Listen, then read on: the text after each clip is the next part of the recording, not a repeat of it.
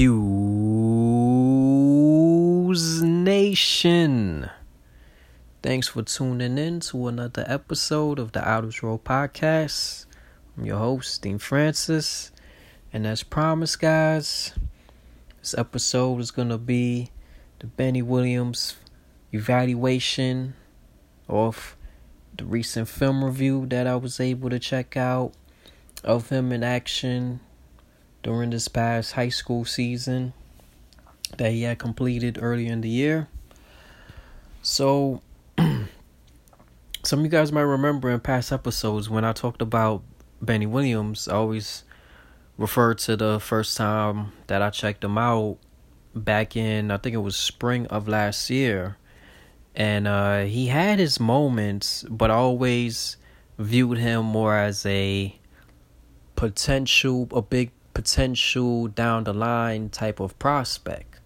And those kind of players is kind of basically a coin flip, because you're counting on the player maximizing the potential that you think that they'll be able to develop over the next few years down the line. So sometimes it works out to be the case where player A, player B puts it all together and maximize that potential, and then there's the other side where it never works out. You know what I mean? Like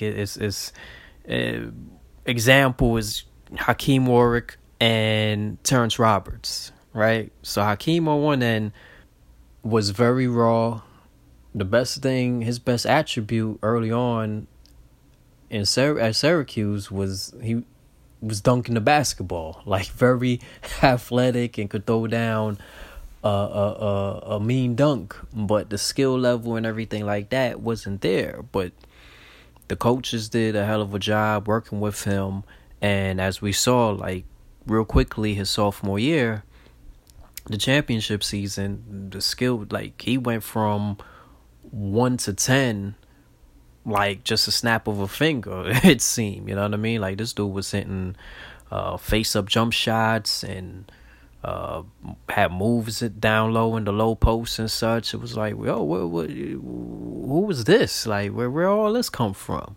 And then you look on the other side with Terrence Roberts, where it's like, okay, this is a high motor guy, a guy that gives it 100% every time on the court, but the skill level is not there yet. But hopefully over time he'll be able to put it together. And unfortunately, it just seemed like he was the same player for all 4 years. It's like he hustles his ass off and gave great effort, but the skill set just never came along during this time at Syracuse. So so when you're weighing in pros and cons and such of players, when you watch them early on and you're gambling on the potential, it's a coin flip. You know what I mean? So with Benny Williams, last year it was all about potential and what he could be down the line. Now, after these games that I watch, he's no longer just a prospect or a guy you're saying, okay, like he's gonna hopefully he taps into that potential in like 2-3 years or something like that. Nah, that's through the roof. He's a definite player now. The skill set has come along. Look, 2 games, guys. First game I saw, it was a stat sheet stuffing performance. He had 16 points off of 7 of 12 shooting, 10 rebounds, 4 assists, 5 blocks, 1 steal, 1 turnover, 2 of 2 from the free throw line, 0 of 3 from 3-point range.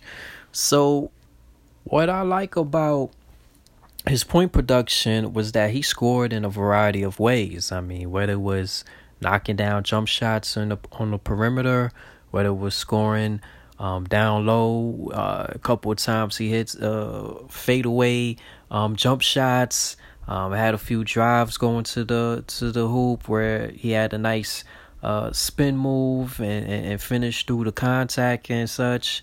and even handled the ball in transition a few times, setting up his teammates. So he looked much more comfortable handling the rock than I remember from last year, where he was just basically a guy, like, as soon as he had the ball in his hands, he would just look to give it to a guard real quick. Like, now it's like he's not afraid to just get the rebound, push the ball down the court, and hit one of his teammates for an easy bucket. So the skill set is much more improved. I mean, there was times his team was facing a zone, and he would be on up top of the key, and handling the decision making up top. As we know, that's the sweet spot in the zone, where, you know, if you have, whether it's a wing, a big man, a tall guard, somebody up top of that free throw line that can make the quick decisions and such, that's the best way to beat a zone. And he was able to make the right decision multiple times, finding cutters down low around the hoop, or a wide open player at the 3-point beyond the 3-point line and such. So scoring, passing, much more improved. Defensively, look, finished with a double-double, so did his job on the boards, rebounded his area well. The block shots was something else. I mean, he had multiple blocks where it was the get that shit out of here variety, you know what I mean? Where it was just like, whoa, like when he smacked, it was like he was punching the basketball. Like, you could just hear that pop when he when he had a few blocks, and you can tell that down the line when he's at Syracuse, he's gonna have a whole bunch of those weak side blocks where the scorer down, the offensive player down low trying to pump fake a bunch of times on our big guy who's patrolling the middle of the zone, and when the guy's like pump faking, and you just get one of the wings on the weak side to just swat the shot that the offensive player doesn't see coming from behind, Benny Williams is gonna make a living doing a lot of those, because he has good timing on how to set up for those block shots. So I think defensively, he's gonna cause some problems for the opposing team. So all around, I was very impressed with his performance in that game. It was, like I said, stat sheet stuffing performance. 0 for 3 from 3-point, but all of those were good shots. I mean, he knocked down a few shots deep on the perimeter. His form looks fine. So, I don't think he's going to be a guy that's going to hunt like a whole bunch of 3-point shots, but he should be respectable from there. So, I think anywhere, if he could be anywhere between that 30-35%, we'll sign up for that for a wing. But I do think he has potential to be a much more consistent 3-point shooter, but not in the high volume variety. Like, I think Woody Newton is the other wing who I think is going to make a living shooting a high volume of 3-point shots. But Benny, I think his game is going to be more mid-range and close around the hoop, with occasionally knocking down a few 3-point shots here and there when the opportunity presents itself. So that was the first game. The second game, he didn't go off as he did the first one. Like, the second game, I had him for 4 points, 2 of 5 shooting, 7 rebounds, 2 assists, 1 block, 3 turnovers, 0 for 2 from 3-point range. So this game, it was a low-scoring affair. So it wasn't like it was some kind of shoot. It was a shootout where guys are just going up and down the floor and scoring like crazy. Like, this wasn't that type of game. I think like the final was 52-47 or something like that. The problem here is that Benny doesn't play with like a pure point guard that sets their teammates up. Like, the guards on his team, they're more combos, score first kind of guys. So when the game, like his team was down by double digits for the most part in the second half, and they closed the gap, cut it down to a one possession game towards the end. But I think once they got down, like the guards, they weren't trying to like set up anybody. So like when Benny would have the ball, he would pass it, and it's like one pass, and the guard would have it. One of the guards would have it, and then just shoot a shot or just take it to the rack and such. And Benny was kind of, I don't want to say passive. I just think he was playing the right way. Like he wasn't forcing it, and that's, you could look at that obviously as a positive, because I don't want to watch a guy where it's like, okay, I'm lacking touches, so as soon as I touch the ball, I'm just gonna like jack up a contested three or try to drive to the hole with like two guys collapsing on me and then catch a charge. Like, nah, like if the opportunity isn't there, then don't force it.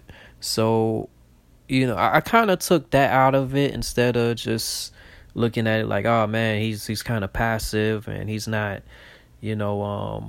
being overly aggressive and such, because like I said, the first game was so good and he was aggressive in that one, but he was aggressive in the sense that he took advantage of the opportunities that was there. And in this game, the opportunities weren't there. So it wasn't like he was passing up, he would get the ball and he would pass up wide open shots or anything like that. The only thing I would say is right now, like if there's a flaw, is that even though he's a 6'8", 6'9" guy, he's not physically strong. So even when he'll like go down on a low block and he would have a smaller defender on him, he's not like comfortable or have like well-defined post moves where he can take advantage against smaller guys. There was a few times he would get the ball in the low post, and instead of like backing down the smaller defender and such, he would like shoot a turnaround fadeaway, which look, he can hit those. He hit a few of those in between the two games that I watched, but that's not the high percentage play. Like if you have a guy, you're about 6'9", and you have a guy that's like 6'4" on you, shooting a turnaround fadeaway, that's not a high percentage shot. Like you're gonna have to like back that dude down and get an easier opportunity to score at the rim. Worst case scenario, you get fouled, because in between the two games, I only charted him going to the line twice in 2 games. So moving forward, as he gets stronger, and that should be the case with him going to IMG for his senior year, where they have pretty much pro facilities out there. I could see him putting on another 10 to 15 pounds of muscle over the next year and coming to Syracuse much stronger and ready to be a much more physical player, because with his skill set, with how he's able to score going to the rack, knock down shots on the perimeter, and handle the ball and such, if he can add the physical strength and being able to match what he can do on the outside, on the inside, sky's the limit for this guy, because the skill set is much more improved overall, and he has the touch, he has the feel. It's just the physical nature of things. It's like, you're not just gonna, especially in the ACC, big time college basketball, you're not just gonna be at that size and float on the perimeter all the time. Like JB isn't going to have his wings doing that. You're going to have to, be much more physical, but that's going to take time. That's going to be something I'm sure our coaches are going to help him develop, especially, maxing out that inside game to match with the outside game. So I really like what I see. I mean, I think Benny could come in, contribute right away. What I'll take out of this is that for the next few years, we're set. Syracuse is set at the wings, because when you have with Quincy and Alan Griffin and Woody, Woody Newton, I told you guys, look, he's another one that has to add the physical strength, but he's a very good shooter. And Jimmy, as they always say, Boeheim, he loves shooters.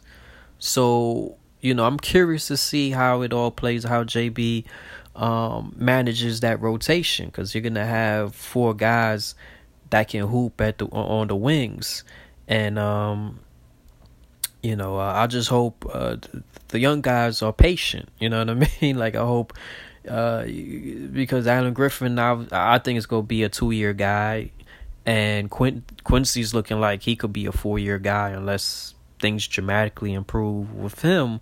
So I just hope the guys are just patient with Benny, Woody, like the young bucks. Just wait they turn, because there's gonna be a battle for that third wing spot, and I just hope whoever loses out doesn't get discouraged and just is ready to pack their bags and leave, because it's gonna be hard for JB to find quality time for four wings. You know what I mean? Like, it's always three of the wings and the guards that JB likes to settle on, and then like 1.5 big man. Like, you have the big man that he likes to go through and have out there for the majority of the game, and then like a backup that comes and just plays like a few minutes and such. But it's usually 3 main wings, 3 main guards. But as we've seen over the last few years, sometimes it doesn't really work out like that. A lot of times it's just 2 main guards, 2 main wings, your big man, and maybe somebody else. But when talking wings, we're set with those 4. I think we'll be fine. We'll be fine for the next few years. So can't wait to see how it all works out for Benny Williams and his future. Lots of potential there. The IMG situation is very good. Think he's gonna get an opportunity to work in that weight room, get much stronger, come in a much more physically mature player once he stepped foot at Syracuse, and hopefully they're able to play some games, because it's who knows what's gonna happen, like what kind of season it's gonna be. But regardless, if he's not able to play any games, he can at least put in some quality work to help improve his game and his strength and such at a spot like IMG. So that's the story there with Benny Wills. So guys, the last time I was on, I was asking some feedback of what you guys thought when it comes to the coaching situation, about what's some of the names outside of the Q's family and the usual suspects, like the Nate Oates and pulling Hop from Washington and such, like and stuff like that. What are some of the other names outside of the Q's family that you guys would be intrigued by as the successor of Jim Boeheim whenever he's ready to ride off to the sunset? So there was a bunch of names thrown out there, but the common one that I saw mostly was Chris Beard from Texas Tech. And like that would be a home run if Wild Hack was able to pull that off. But unfortunately, we don't live in a dream. We're dealing with reality. And Beard, he's gonna have whenever opportunity presents itself with one of not only like a blue blood program, but just like a program with deep pockets, somebody's gonna, pull them, bigger program is gonna pull them away from Texas Tech at some point. And obviously, like, Syracuse isn't like a Florida or Kentucky or Arizona or, Kansas that just have money on top of money on top of money with the boosters and such that can get a coach like that. Because I'm curious to see if when these teams that were caught up in the FBI situation and such, when or if they get hammered, if something happens with those coaches, like if Kansas Bill Self, he's denying everything and such. But let's say sanctions do come down and Kansas gets hammered, and there's stuff about Self in the write up about, you know, what they found and this and that, that's not too pleasant. And Kansas decides, hey, you know, we got to make a move or something. Or Arizona, you know, if they find out like, hey, Sean Miller, he's been lying this whole time, and they, you know, he's no longer the coach. Obviously, Beard would be up at the top of the list, and they would just be like, write a blank check, and they'll be able to, you know, or if like Calipari ever decides, you know what, I want to give this NBA situation a try again, you know, and he uses the NBA, his second opportunity in NBA as like a retirement job. Like, he's getting up there in age, and he's like, man, I'm tired of kissing these teenagers' asses and such. Let me just go to the NBA for a few years. If it work out, it work out. If it doesn't, well, doesn't matter. I'm probably I'm close to retiring anyway. So, you know, and if he's going like, Kentucky has a blank check for Beard. So, but, you know, if we had a coach like that, I mean, Syracuse would be set for a long time, because that man, when it comes to X's and O's, he's right up there. You know what I mean? Like, he's one of the top guys out there, just as a basketball mind, because it's not like this guy has 5-star talent or top 50 talent or even top 100 talent throughout his roster. A lot of it is 3-star guys, you know, got lunch pail type of recruits that seem to overachieve since he's been there. So you know, imagine him having 5 stars and top 50 recruits on his roster. I mean, geez. That would be crazy. So yeah, Beard was a popular choice by you guys that you know, have responded to that question about what coach would coach outside the Q's family that that you would be intrigued by.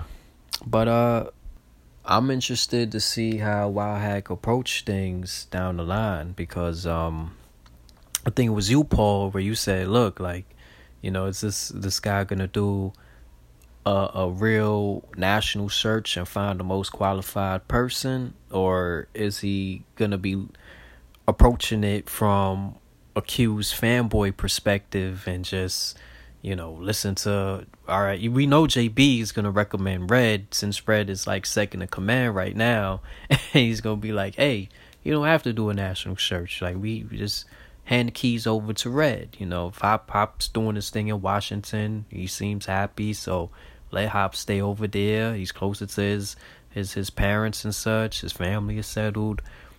Hey, keep it in the Q's family. Like, we know JB is going to do that.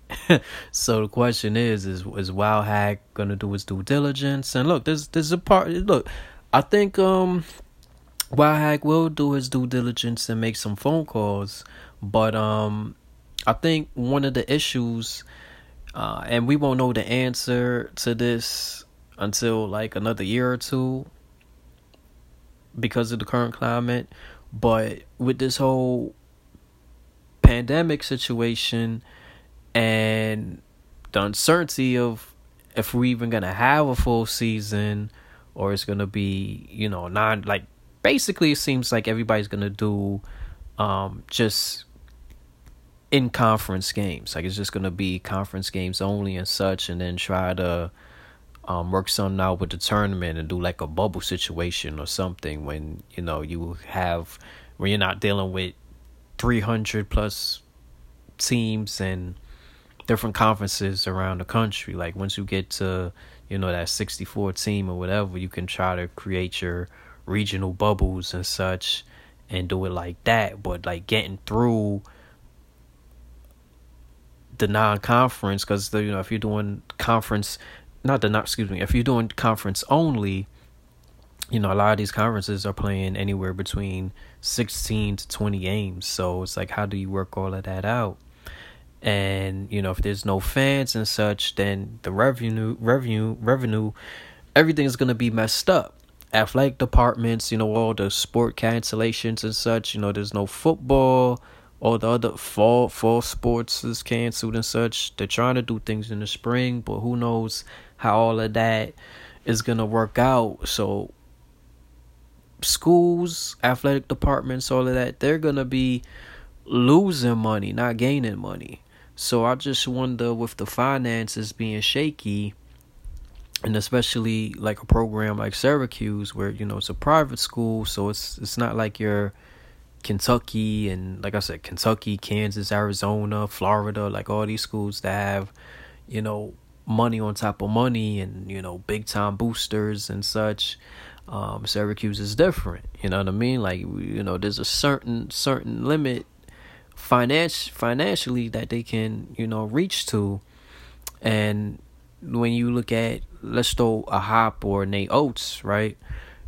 You're dealing with guys that have millions of dollars on their buyouts, that, like, if you try to get them within the next couple years, since they're recently new at their jobs, like, the buyout numbers are still going to be high. So if you try to get Hop in a couple years, like, let's say JB decides, all right, Buddy's senior year, 2022, that's his last year, you try to get Hop. When I looked it up, I think Hop's buyout is at like $3 million, I want to say.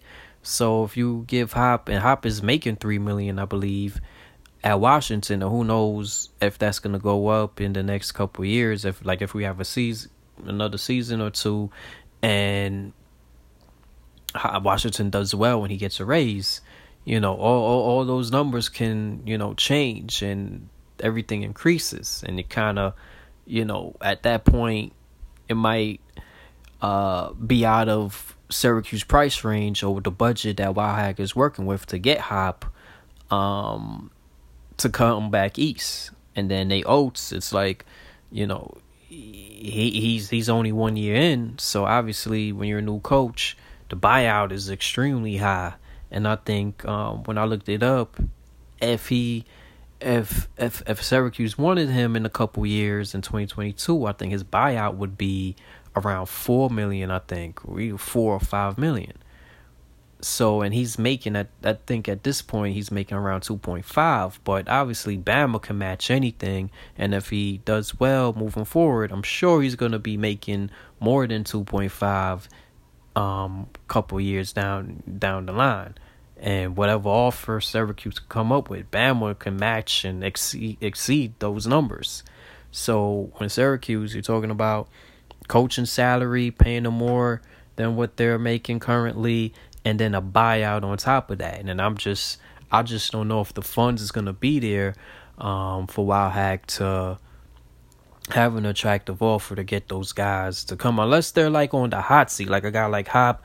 Maybe, like this past season wasn't too great for him, so if he has like another year that's kind of shaky, or let's say he has a good season that comes up, but the following year is not so great, and Washington fans are like, oh, we don't know about this guy, and then maybe we are able to work something out and he comes back east. But then again, it's like, if Hop can't make it work out there, like, why would, and I love Hop, but it's like, if Hop can't make it work out there and it's not going too well, I'm not sure I'll be, or a bunch of the fans, the fan base will be too excited to, have Hop come back. It's like, nah, stay where you at. Try to make it work over there.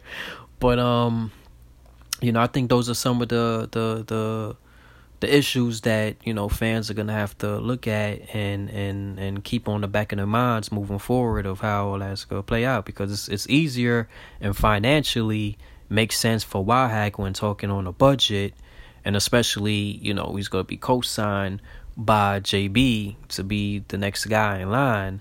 But I know there's gonna be a lot of fans out there who are gonna say, look, man, like, is Red really the best choice if there's other options out there? Like, because my thing is this with Red, is that recruiting think will be fine. Like, he's still gonna be able to get players, and the staff is still gonna be the same. With GMAC will be around and Griff will be there. What I would love to see him do is add like an older coach, since he's the staff is pretty young. Like, I think everybody's like GMAX under 40, Griffin is in, I think, like his early 40s, and Red, I think, is Red even like 50? I don't even think Red. I think Red is under 50. So it would be a young staff. So I would like to see him bring like an older coach, like a guy that probably coached back in the days, and can help Red out and such. Because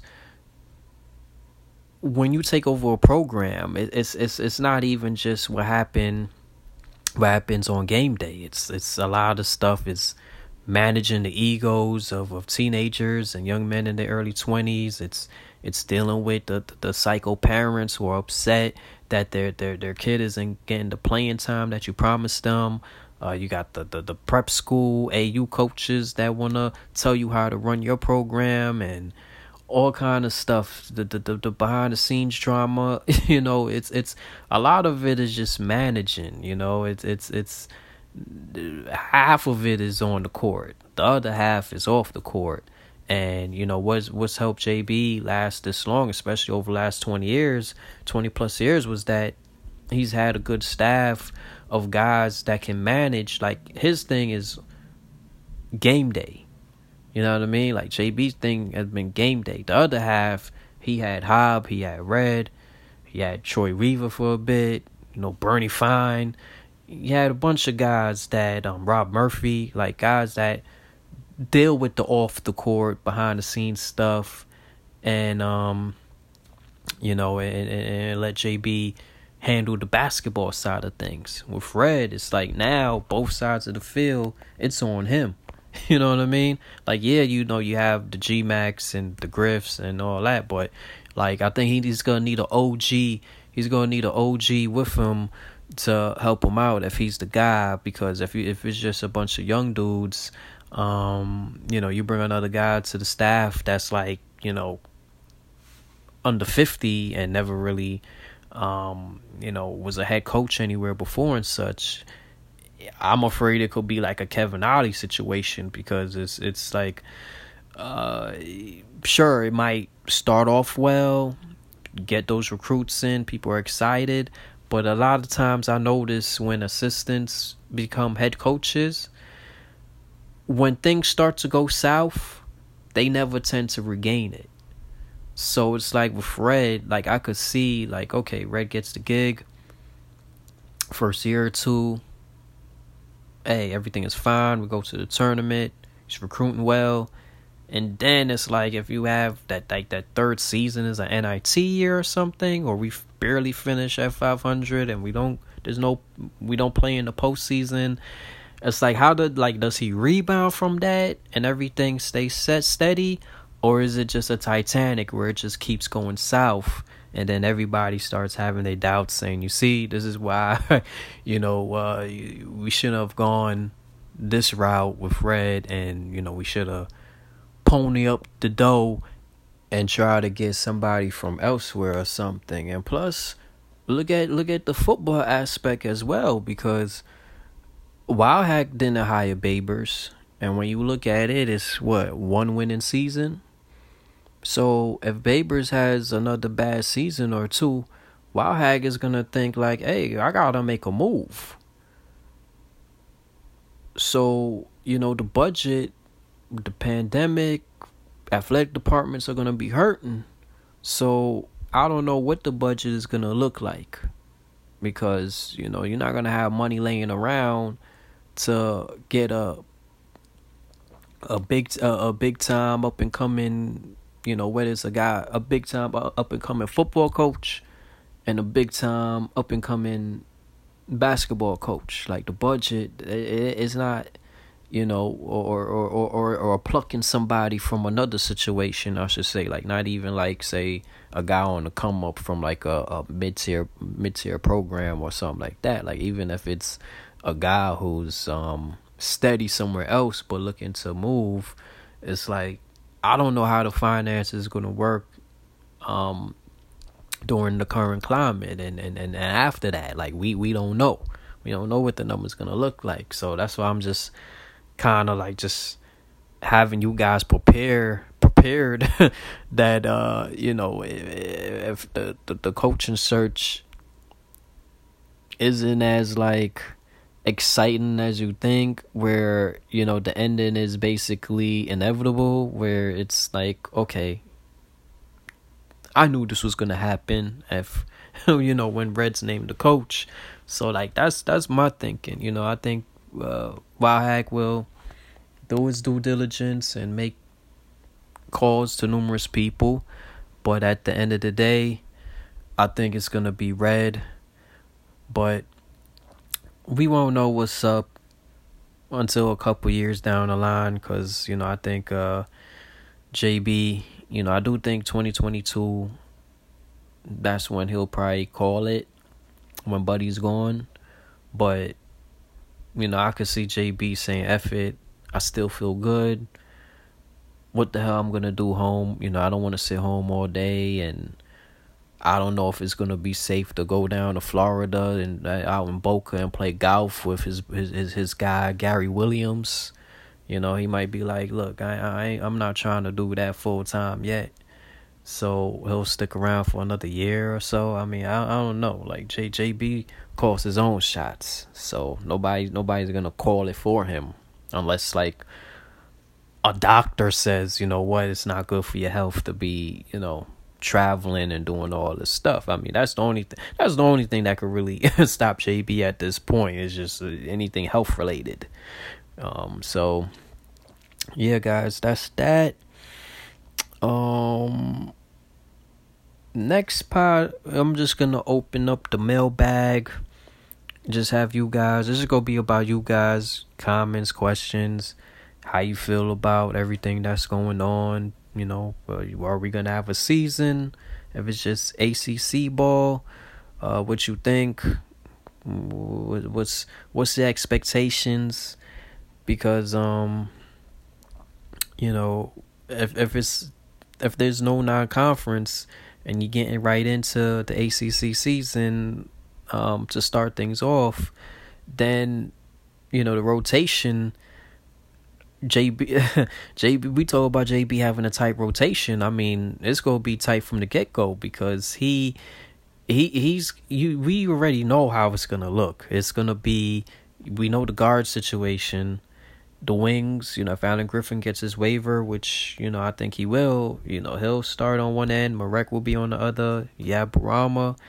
Everything else after that, I think Quincy will be your main sixth guy or your first guy off the bench. Everything after that is a huge question mark, and JB doesn't have the non-conference games, specifically like the cupcake games where you can like throw out a freshman or so and have them go out there, have some success, and have their confidence boosted. That's not gonna happen here, because that the first game, who knows, ACC could be first game is against Duke or Virginia or North Carolina.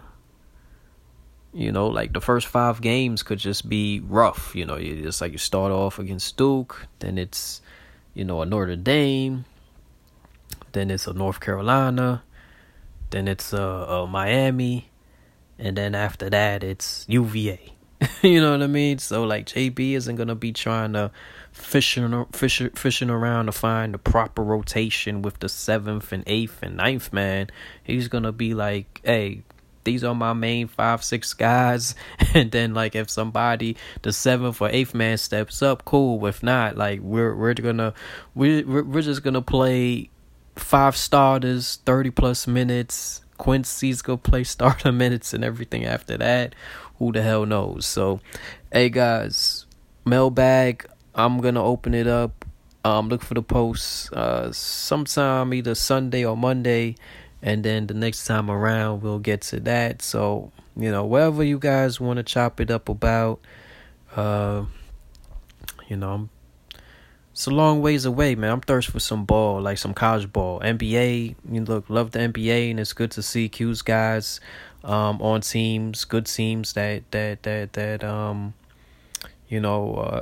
championship contenders, or at least teams that can advance far.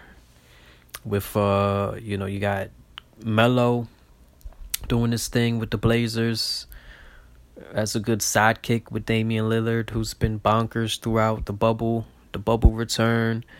You got Jeremy Grant doing his thing with Denver. Dion Waiters is back from the dead, where his NBA career at one point looked like it was over or close to being over. Now he's back, and he's had some success with the Lakers so far. It'll be something if the Lakers win, and it's like we're saying NBA champion Dion Waiters. Like, who would have thought it? Who would have thought it, man? Like, that is crazy. MCW with Orlando, even though I think they're gonna have a quick exit in the first round. Hopefully MCW returns back healthy, because I know he got hurt early on. But it's fun to see how Q's guys out there doing their thing in the playoffs. So yeah, guys, once again, whatever you want to talk about, mailbag will be open. Look for that post. I'll return next week. Q's Nation, hope all you guys out there doing all right.